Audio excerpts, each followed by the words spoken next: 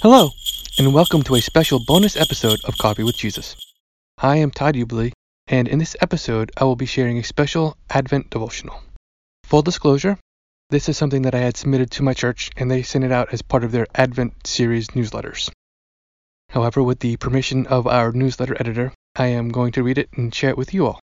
So without further ado, anyone who takes a step into my house knows that I fully enjoy every aspect of Christmas.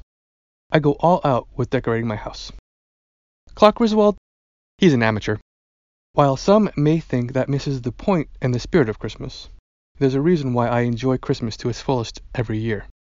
One year, I almost didn't survive Christmas. I had been back in Afghanistan for only a week. Yes, back. I had about a month between my first tour and my second tour. In fact, I left 99% of my gear and belongings in the country. That year, everything was the same but different. I had my own little personal Christmas as I opened my gorilla cases. There were the boring gifts, like socks and clothes, but also some exciting gifts, like the DVDs I had left for myself. I was able to spend time with my family, but over Skype. Christmas morning for me was the evening of Christmas Eve for them. One of our traditions is to let the kids open one present on Christmas Eve.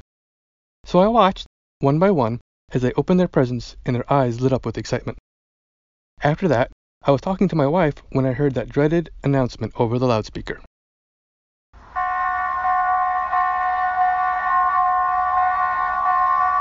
Incoming. I'm not sure if my wife heard the alarm over Skype or not. I'm pretty sure she did, but she didn't say anything. However, I calmly told her I needed to go and that I would catch up with her later. She was very understanding as I signed off and then took cover. That attack was the first of many.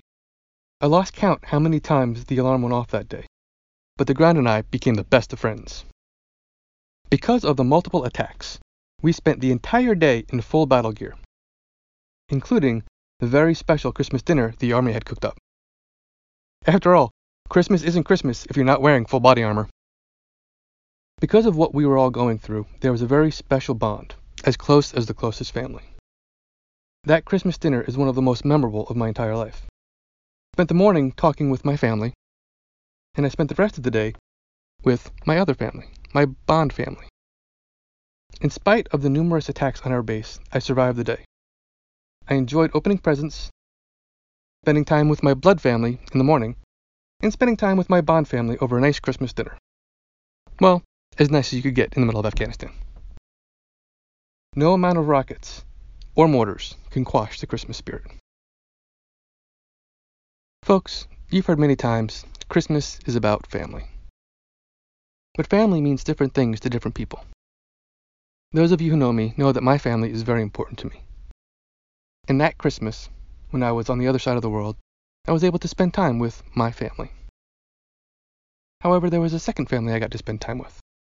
Not through blood, but through a special bond brought about by the shared experiences that we had had. Folks, I think there are three types of families. There's, of course, your family by blood. There's family that becomes family through a shared bond.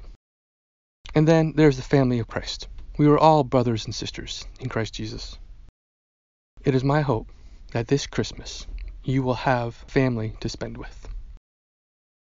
Ladies and gentlemen, I wanted to thank you for the outstanding support you have shown me as I started this podcast this year.